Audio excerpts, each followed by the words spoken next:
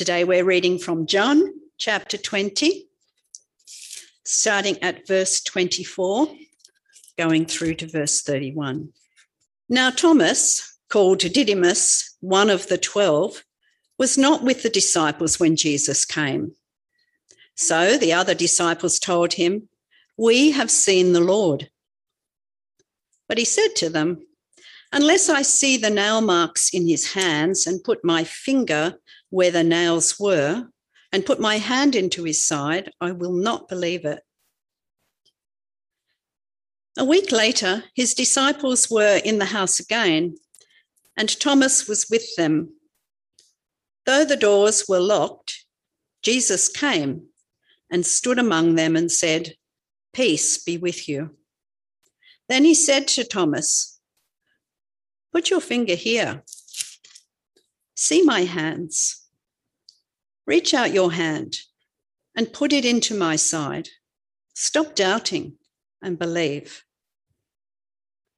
Thomas said to him, "My Lord and my God." Then Jesus told him, "Because you have seen me, you have believed. Blessed are those who have not seen and yet have believed." Jesus did many other miraculous signs in the presence of his disciples, which are not recorded in this book. But these are written that you may believe that Jesus is the Christ, the Son of God, and that by believing you may have life in his name. It's the word of the Lord. Thank you, Marie. Well, the question as I said, this morning will be, have we got reason to doubt? When we read today's passage, it becomes obviously abundantly clear to all of us that we are dealing with the issue of faith. But if you look at the definition of faith, according to Google, of course, which knows everything, it says complete trust and confidence is someone or something. And then I guess just for fun, someone added this little gem at the end of it. This restores one's faith in politicians. But let us not get distracted. Let us pray for guidance from this text. Our loving Father, we do come to you to thank you for the words we have here today, that we may understand them, that we may understand, Lord, that we are not that different from Thomas, but that we need to have faith, that we need to understand, that we need to commit, and we need to serve you with all our hearts. This we pray in Jesus' name. Amen. Well, let us never be mistaken or misguided when we as Christians speak of faith. If we understand faith, at least in a biblical sense, it is to have complete trust and confidence. It is then obviously has to be something or someone that can be absolutely trusted and give us absolute and total confidence. To then claim to have faith in politicians, I think maybe just go a little bit overstated. Faith in a worldly sense is also very different from the faith we speak of as followers of the Lord. Someone will tell you that the Christian faith is basically a blind trust in something that we can neither see, we can't define it, nor can we touch it or anything else for that matter. But see, for a non-believer, that is the sad reality of their life. Only for the fact that they simply do not have a full trust in Jesus Christ revealed to them, therefore also they do not know God the Father. They're lost. This should have been different for the 12 disciples, however, should it not? 2 out of the 12 seems to have some problems with this. Judas, we know, totally and utterly missed the whole thing. Didn't get it. And of course, now in time and history, he's no longer with us either and never will be. Next, we hear of Thomas, one of the disciples. In verse 24, we read, "Now Thomas, called Didymus, one of the 12, was not with the disciples when Jesus came. So the other disciples told him, 'We've seen the Lord.' But he said to them, 'Unless I see the nail marks in his hands and put my fingers where the nails were, and put my hand into his side, I will not believe. Well, we have no real idea why Thomas wouldn't have been there with the others when Jesus first appeared to them, but we are told that he is willing to actually dispute the witness of the resurrection of Jesus by his fellow disciples. They've told him they've seen the Lord, but he refutes to believe it. This, of course, is an age-old problem of seeing is believing. That's a quandary we live with. Having said that, of course, we may also conclude that maybe, well, just maybe, the rest of the disciples had a little bit of the same problem as what Thomas did. They had, after all, been told by Mary that she had seen the risen Christ, and yet they still locked the doors out of fear of the Jews. Maybe not totally trusting that the Lord Jesus Christ would protect them no matter what. When we question their faith or maybe their trust, and we point our finger at them, don't we also then point some 3 or 4 fingers back at ourselves? Are you and I, if we are truly followers of the Lord Jesus Christ, in a state of complete trust in him with our whole of life? Do we ever do things in our lives to make sure that we are really safe by our own power? I certainly do from time to time, and we could say we only do this because it's a prudent thing to do. We have, after all, been given a brain and we should use it. And I guess we'd be okay with that. Conclusion here is that we just should not question other people's faith. Or focus maybe should be on our own outliving of the faith that we have been given by God. Jesus, in this case, doesn't belittle Thomas, but helps him. He does even more for Thomas to help and guide him to a true faith and understanding of who he really is. In verse 26, a week later, his disciples were in the house again, and Thomas was with them. Though the doors were locked, Jesus came and stood among them and said, "Peace be with you." Then he said to Thomas, "Put your finger here. See my hands. Reach out your hand and put it into my side. Stop doubting and believe." He isn't saying to Thomas, "You of little faith," but simply gently guides Thomas to a view of the truth and to be able to fully believe on him. And Thomas does just that.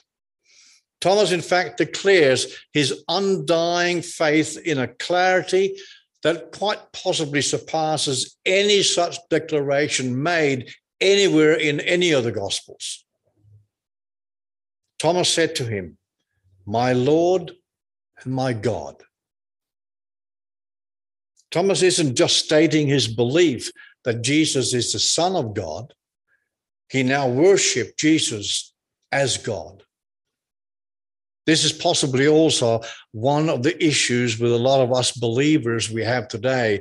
We grasp that Jesus is the Son, all right, we get that, but maybe not linking this strong link that sits there, that Jesus being just as God as what the Father is.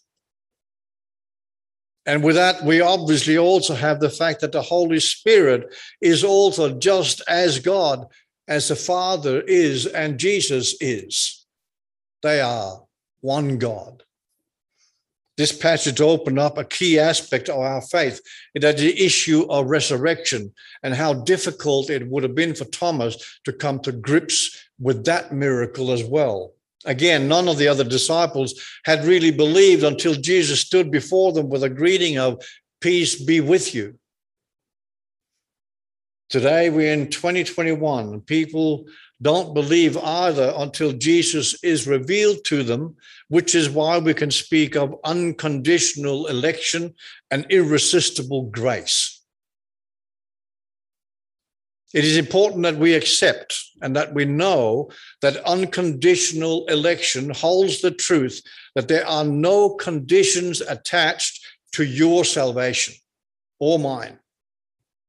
There's nothing you and I can do or are required to do to be called by God. But once called by God, and once you know the truth and believe on Christ, you will obviously want to come before his throne of grace, repenting of your sins, asking God for forgiveness, followed then by a change in the way you live your life, showing the world that you do understand and you know as a fruit of the Spirit. The way we live and the way we change is the proof of that.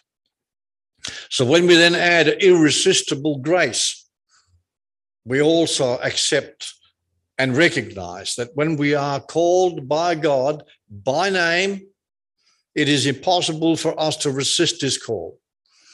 The truth of the redeeming grace of God is simply too overwhelming for any one of us to resist it or indeed reject it. It is just too much. If anyone has truly come to believe on Christ, it is only for the fact it is God's will for you. For such a person to arrive at this truth and believe the word of God in the Bible and provide it to all believers. The resurrection is the pivoting point in this whole thing. If the Christ had not been resurrected, of course, he would only just be another dead prophet, and we would be unforgiven. That was a key for me some years ago now. On the night God revealed Jesus to me, the truth of the resurrection opened for me the fact that I was or had been in trouble with the Father, but I was now safe in his hands forever, for all eternity. That was a big night, I tell you. This is no doubt also what Thomas has just gone through. All of a sudden, everything just comes together for him. He had walked with Jesus. He had heard all the teaching of the 3 and a bit years. He'd seen all the miracles performed by Jesus. And Thomas, of course, we now have a history of questioning things. In John 14, he is taught, in my Father's house, Jesus says, are many rooms. If it were not so, I would have told you. I'm going there to prepare a place for you. And if I go and prepare a place for you, I will come back and take you to be with me, that you also may be where I am. That's a wonderful promise to start with. And he says, you know the way in the place where I'm going. And Thomas says to him, Lord, we don't know where you're going, so how can we know the way? Just as now, Jesus back then also provides the answer Thomas was seeking for a full understanding of what was happening here. Jesus answered in verse 6, I am the way, the truth, and the life. No one comes to the Father except through me. That's what Thomas at the time needed to hear. And now, with that, and seeing the wounds in the hands and the sides, everything makes sense to Thomas. To me, the lesson here we got from this text is quite simple. Just as Mary and then the disciples had seen Jesus resurrected and alive, they rushed forth and told others about it. Mary told the disciples in turn had found Thomas and told him. And yet both the disciples and Thomas had kind of struggled with getting and believing what their ears were telling them. And this is exactly what is happening to me. And to all those, indeed, that have gone before me and all those that are coming after me. When we, with great joy, rush out and tell people about the risen Lord, Jesus Christ, that is, after all, what we do. Until such time as when the Holy Spirit reveals Jesus to them personally, those we tell them about Jesus, they need to have the Holy Spirit open their hearts to the whole truth. Until such time, they simply will not believe what we have told them. Does that mean we shouldn't try? Since it is totally in God's hands anyway. It's only through God and the Holy Spirit that they can believe. So why are we wasting our time? We might as well just leave it to God. Well, that's not the case. That is not the case. In much the same way as you urge to repent, then you also true believe in Jesus will reveal to you, you will feel a certain obligation and desire to do what pleases the Lord because of what he has done for you. In response to the outpouring of his love from his death on the cross. So, what is it that we can do that would please the Lord? Well, sharing the good news of his resurrection, that certainly would be a pleasing thing, would it not? Which is also what Philip did in Acts 8:30. Philip was on the road down south of Israel. Philip ran up to a chariot, heard the man reading Isaiah the prophet, asking him, "Do you understand what you're reading?" "How can I?" said the eunuch, "unless someone explains it to me." So he invited Philip to come up and sit with him. See, the point I'm trying to make here is quite simple. Just as we read about Philip explaining chapter 53 of Isaiah to the eunuch, Jesus had also walked with the disciples for over 3 years, explaining scripture to them through the word and the action, so that they, when they arrived at the time in their life, standing before the risen, resurrected Lord, they had the full story and they believed with a genuine faith that they've been given by God. I'll come back to the proof offered by Jesus to bring Thomas to faith. Of course, that's the holes in his hands and side. Surely to you and I, those are the strongest proof ever offered to the deity and the love of the Lord Jesus Christ. The proof of his love for you by his death, as we sing the hymn, The Power of the Cross. This is the power of the cross, the Son of God, slain for us. What a love, what a cost. We stand forgiven at the cross. You and I may not stand in the same room as Thomas and the disciples did, but we're still able to see him. In the scriptures he left for us to read with a careful guiding of his Holy Spirit, which is what Jesus is referring to next. In verse 29, then Jesus told him, "Because you have seen me, you have believed. Blessed are those who have not seen and yet have believed."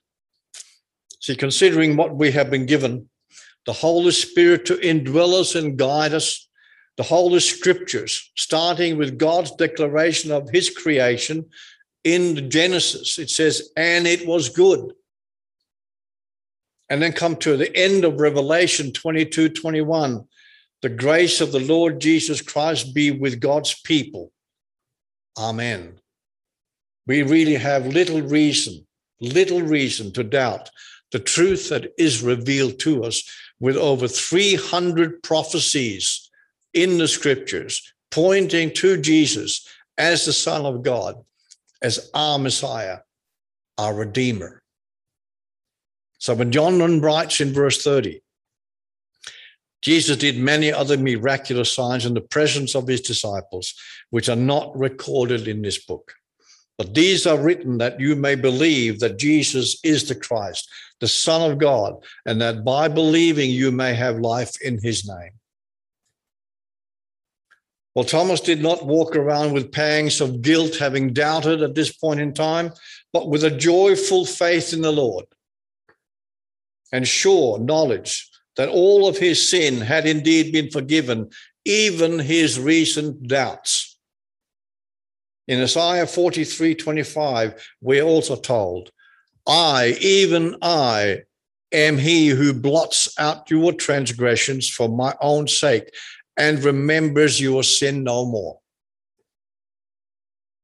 What a God we have. We want to encourage you to be a Thomas as far as doubting goes. But if you do have some lingering doubts, let them be the catalyst for you seeking the truth that will set you free, just as what Thomas did. Don't have doubt and walk away. Have doubt and ask questions. This will also prove and provide you with this wonderful blessing from Jesus. May the peace of God dwell richly in your heart. As we spoke of last week, that peace can only be through Jesus Christ, our Lord and Redeemer. Let us pray. Our loving Father, we do come before you to thank you for the words. We thank you for Thomas even. We thank you for him setting an example that there can be doubt, but not when we stand before Jesus. When he stands there telling us that the blessing of God, the peace with God, the peace of God is with us through the death of his cross, through the resurrection of him, and indeed, Lord, the ascension that he now sits by your right hand and prepares a place for us.